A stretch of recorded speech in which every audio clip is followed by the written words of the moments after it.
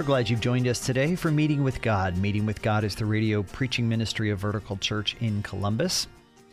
We're in the middle of a series from the book of Titus in the New Testament called Healthy, Fruitful Faith. And today we're going to listen to the first part of a message called Fruitful Faith. That's my hope and my prayer for you, that you will have a fruitful faith. This morning will be the last message in our series on Titus. But this morning I want to talk about faith. Fruitful or unfruitful?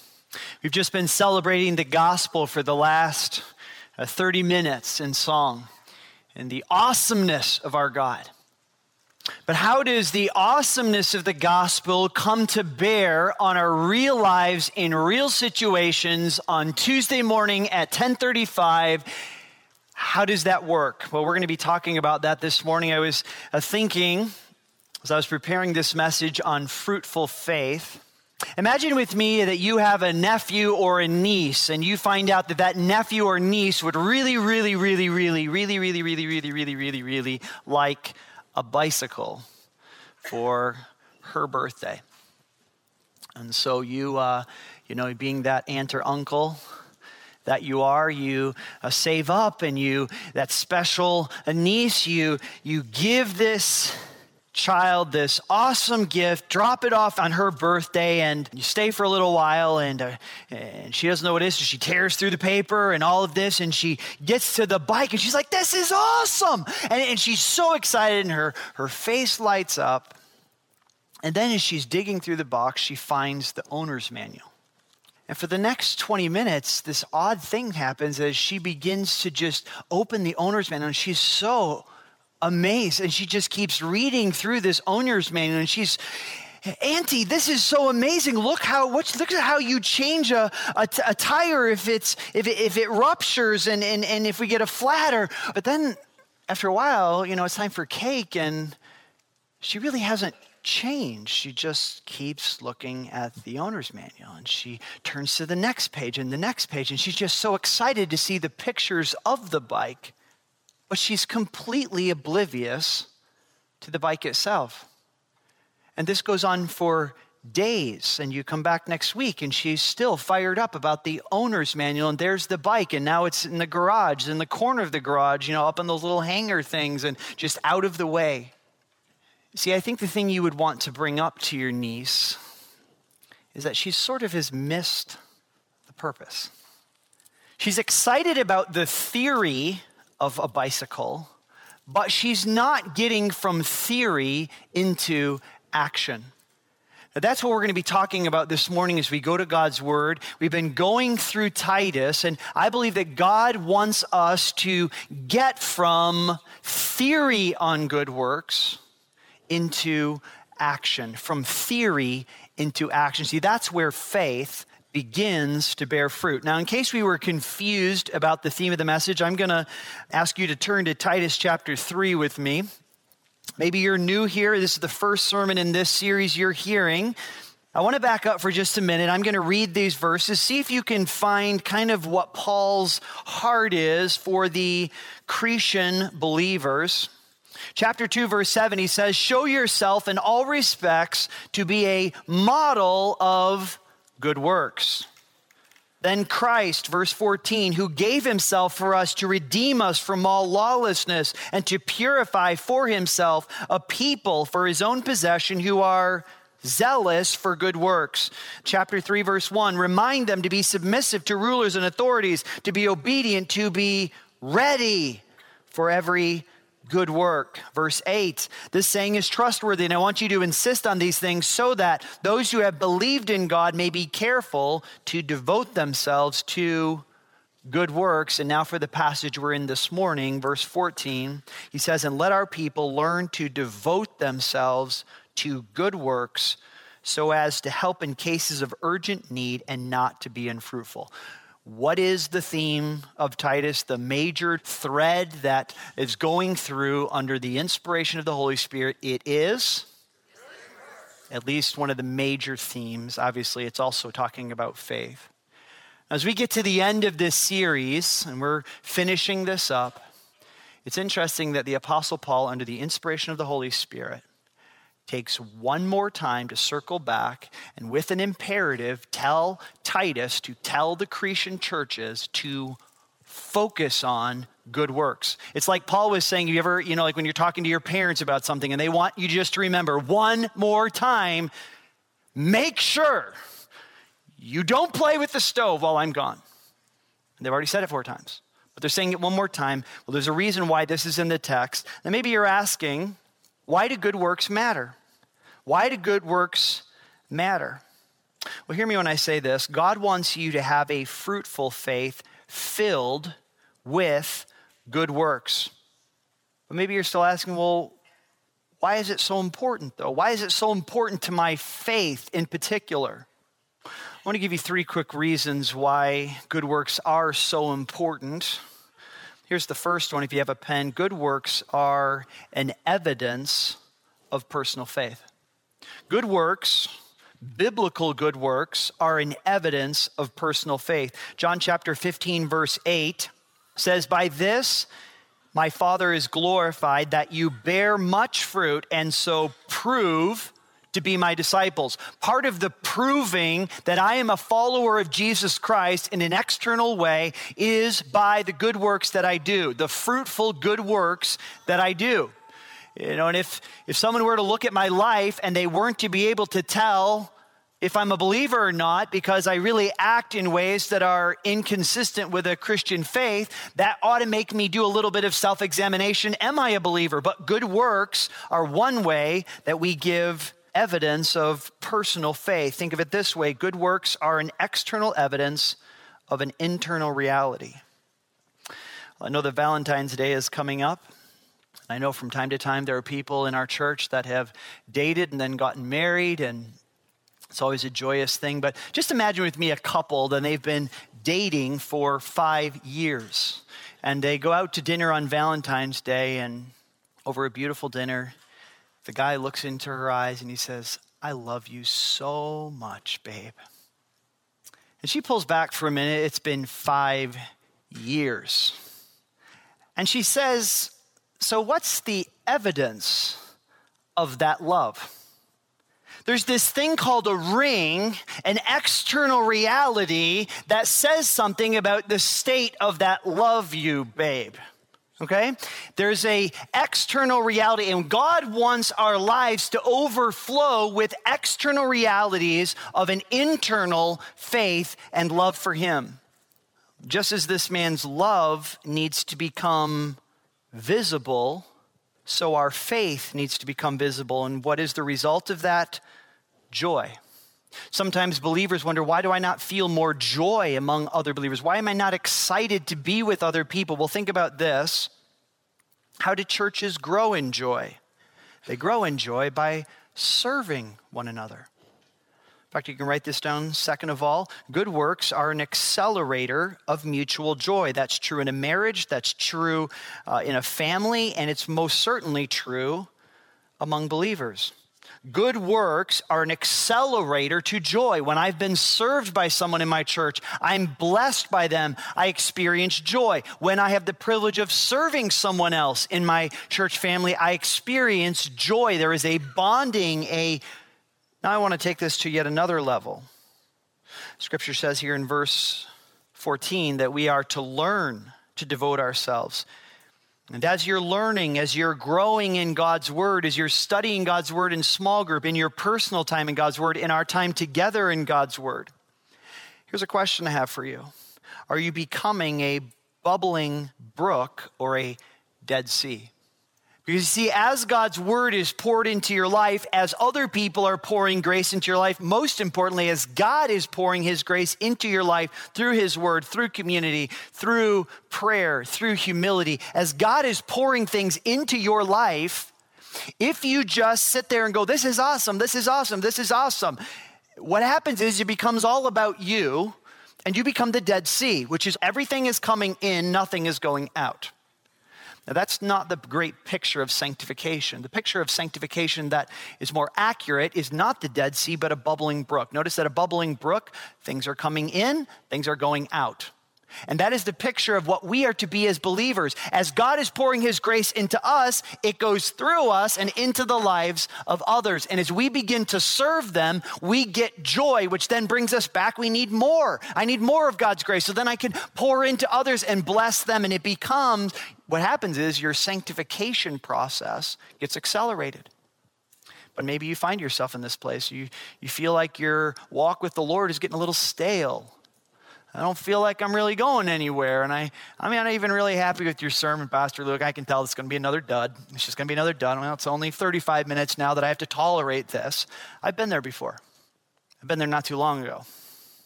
And the thing that usually happens at that time is that I realize I'm not giving in this relationship. I'm only getting. Giving is the way we grow with other believers and experience joy. And, you can write this down, good works intensify our growth within sanctification. The people that are growing most are the people that are giving most in good works. This is Pastor Luke Ahrens from Vertical Church Columbus. If you're listening to Meeting with God, you're clearly interested in God's Word. One of the great joys of my life is seeing people grow together in God's Word on a weekly basis, and these messages are a part of our weekend services. If you don't have a church family, let me invite you to join us this weekend. Our church home is located in Columbus near Route 315 and Henderson Road. Details are available at verticalchurch.life. That sounds really good. Maybe you're thinking, well, Pastor, could you define good works?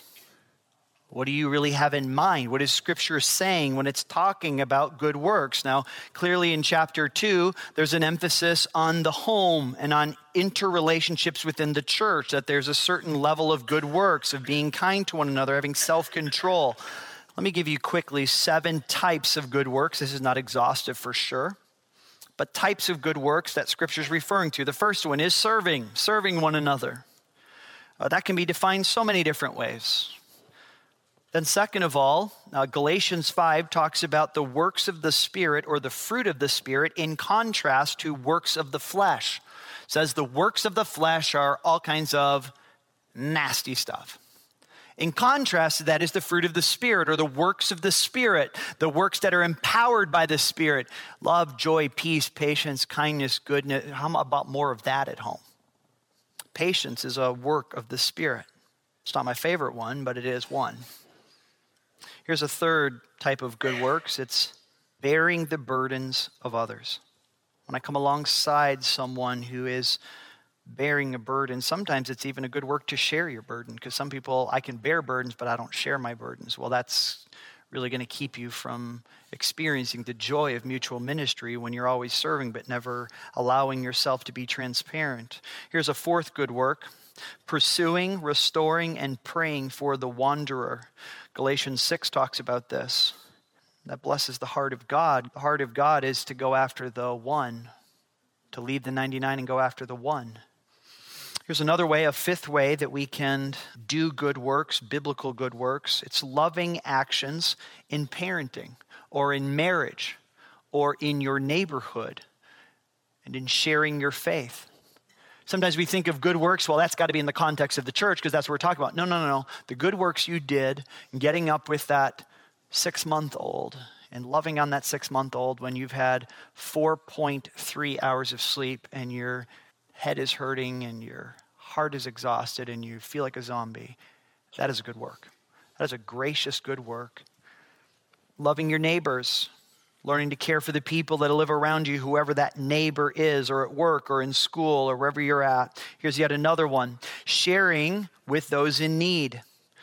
We're going to talk more about this. This is going to be a ministry we're developing in this coming year. Scripture says a ton, and I've been doing some study on this, on caring for the widows and the orphans. God, throughout Scripture, Old Testament, New Testament, has a great heart for those who are hurting. All of the religions focus on the powerful, and the gods were always empowering the powerful to be more powerful and exert themselves. But God, the God we serve, is so much different. He empowers the weak. He identifies with the weak and confronts the powerful when they are not serving the weak, the vulnerable. James chapter 1 talks about that. I'm so excited this coming year to be building up a ministry within our church that we've been wanting to do over the last year to care for those in our church, especially widows in our church family. Here's the last one, good work, comforting the brokenhearted. Taking time to, it may not feel like a good work, especially if you're more of a task person. I like to do things for people, not necessarily be a people. And maybe it's hard for you to think of that actually it's a good work to sit with them on the couch and put your arm around them and say, I'm sorry you're hurting. Sorry, I can't fix it. I can't really do anything about it, which makes me even feel worse. But I just want you to know that I love you and that I'm here with you. That's a hugely important good work. Well, the question then naturally comes out of this. How do we enable good works in our lives? How do we live out these good works? How do we learn good works, as verse 14 is asking us to do? Well, here's the question I have for you. Are you ready? Are you ready for good works? Are you ready for good works? There's two ways we're going to see this right here in the text. Again, today we're focusing on good works out of theory and into action. Out of theory and into action. There's two ways that we can ready ourselves. One is preparation. The other is practice. Go back to the text with me here. Verse 12. Unlike the previous verses we've been reading about, we're going to get a little bit of a glimpse into the real-time realities that Paul and Titus are living in. Verse 12 says, and when I, Paul, send Artemas or Tychicus to you, do your best to come to me at Nicopolis, for I have decided to spend the winter there. Even Paul himself knew there were certain places to spend winter and there were certain places not to. Just saying, a little bit of a quiz here. If you love this, we'll take a little poll here. Sometimes maybe we can skip past these verses and forget how this is realities. Titus is really on an island waiting for direction on what next. If you notice in the text, he says, when I send Artemas or Tychicus to you, do your best to come to me. So what basically Paul is saying is, listen, you need to finish up and wrap up what you're doing on Crete, from getting elders ready to addressing certain issues to empowering good works or teaching on good works, because I'm expecting you to come my way. Now, question, which person do you think came to relieve Titus? Artemas or Tychicus? Well, actually, the answer is in Scripture. If you turn the page to the left to 2 Timothy. Now, 1 Timothy and Titus were written about the same time. But then 2 Timothy was written later as Paul was about to be martyred. He's in his second imprisonment, as we believe. If you notice in chapter 4, verse 10, it says, for Demas, in love with the present world, has deserted me and gone to Thessalonica. Crescens has gone to Galatia, Titus to Dalmatia. Now, Dalmatia is modern-day Croatia, so it's farther north. Now, what we can gather from this is that Titus did make it to winter with Paul and then moved up and did a new ministry initiative that Paul probably already had in mind when he was writing the book of Titus, and Titus went up there. But if you look down at verse 12, it says, Tychicus I have sent to Ephesus. It was probably Artemas. And we don't hear about him again in Scripture, but almost certainly Artemas was the one that came down, relieved Titus. Titus went up to Nicopolis, met with Paul. Now, if you're wondering where that city is, the word Nicopolis is from the word Nico or Nika. Nico meaning victory and Polis meaning city of victory. Nicopolis is the word we get our word Nike from. Nike means victory. So all of you are wearing those victory shoes today. Congratulations. Here's an interesting thing. Why was it named Nicopolis? A little bit of background history. Nicopolis, there were 7 of these cities, but almost certainly this is the one, is in northwest Greece, right across the Adriatic Sea from the boot or the heel of Italy. So it was right across there. There was a little area there, and they had a very famous battle. In fact, one of the most famous battles in all of Roman history, where the Roman Republic really became the Roman Empire. And after Julius Caesar, there was some conflict. And if you, I'm trying to ask you to remember what you were studying in 9th grade Greek history. Some of you are like, please move on, please move on. I won't yet. A man named Octavian, who became Augustus Caesar, who was the Caesar when Jesus was born, Octavian had a battle against a man named Mark Antony and another very famous person, Cleopatra. And right at that location where Paul was going to be wintering or taking a time to kind of recalibrate and train Titus for the next mission, 100 years before Paul was there, they had a massive battle, and Octavian won. That was the end of Mark Antony and the end of Cleopatra following out of that battle. And they named it Nicopolis, City of Victory. Well, he went on, as you know, Octavian became Caesar Augustus. He ushered in the Pax Romana. And so this is where Paul is going. He's spending this time in this city. And what he's telling Titus is, and this is where I want you to think application for a moment. He's telling him, Titus, I'm going to be sending Artemis to you. Well, he didn't say Artemis. He said Artemis or Tychicus. I'm going to be sending them to you. And I want you to be ready to quickly move because ships didn't move well during winter. And I want you to be ready. Well, if you're going to be ready, you need to be prepared. And if you're going to be prepared, you need to have good time management. And I want to put that into your world for a minute. Some of us are so busy. Life is always coming at us 100 miles an hour and so many things that I'm doing and I got to get this done, that what happens is we get so consumed with our lives that we don't have time for good works. We don't have time to be used by God. You know, how many times have I been so busy working on a project for God that the work of God that was happening right next to me, I'm like, God, I don't have time for that. And maybe that was the big opportunity God had for me that day, and the Spirit was opening up a ministry opportunity, but I was so busy with my life that my time management clipped an opportunity that the Spirit wanted to use. I think the message from this that Titus was needing to absorb is, Titus, don't try to do everything. Do the necessary things. Get elders in place. Get leaders in place. And get ready for your next mission. The next set of good works that God has for you. Look with me at verse 13. Here's the second aspect of being ready for good works. Paul says, do your best to speed Zenas the lawyer and Apollos on their way. See that they lack nothing. Now, unlike the preparation for a new season of ministry that was coming for Titus, this was an immediate opportunity. If you look at verse 14, it says, and let our people learn to devote themselves to good works so as to help cases of urgent need. This need was standing right in front of him. Almost certainly Zenas and Apollos were present. They were the ones delivering the letter to Titus. You ever had somebody show up at your door and you're really not wondering whether it's time for ministry? The ministry is standing right in front of you. Would you like to come inside my house? Would you like to stay with us? What they were going to need is they were going to need money, perhaps for their trip. They were going to probably need a fresh set of clothes or a laundromat if they had those. They were going to need some hospitality for a few days to kind of settle into the next ship. Probably went down to Alexandria. That's where Apollos was from. That would be modern day Egypt, which is south of there. Sometimes needs are in the future. Sometimes needs are standing right in front of us. Now here's the lesson for us. Sometimes, and if you're like me, you're always looking to the future. And sometimes we have these ways that we would like to serve God.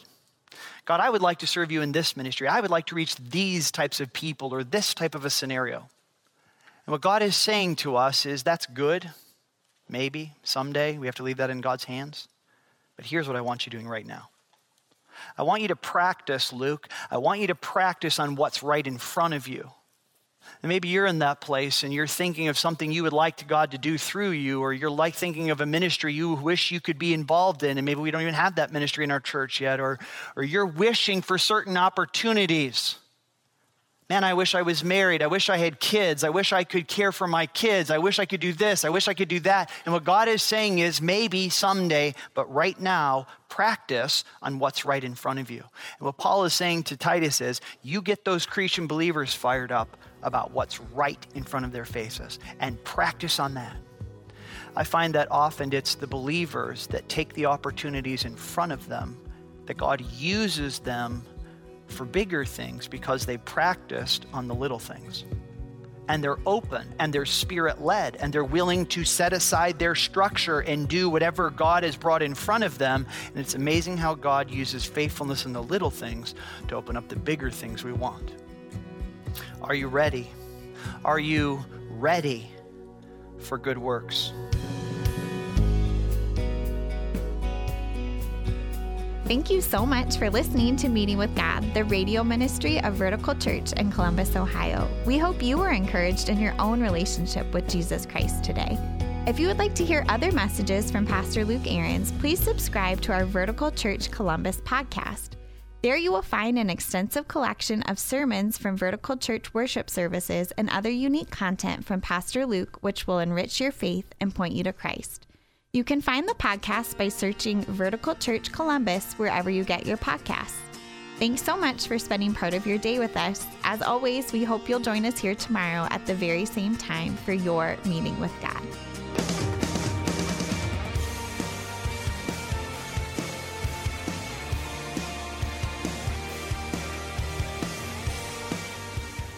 Meeting with God is the teaching ministry of Vertical Church Columbus. For more information, go to verticalchurch.life.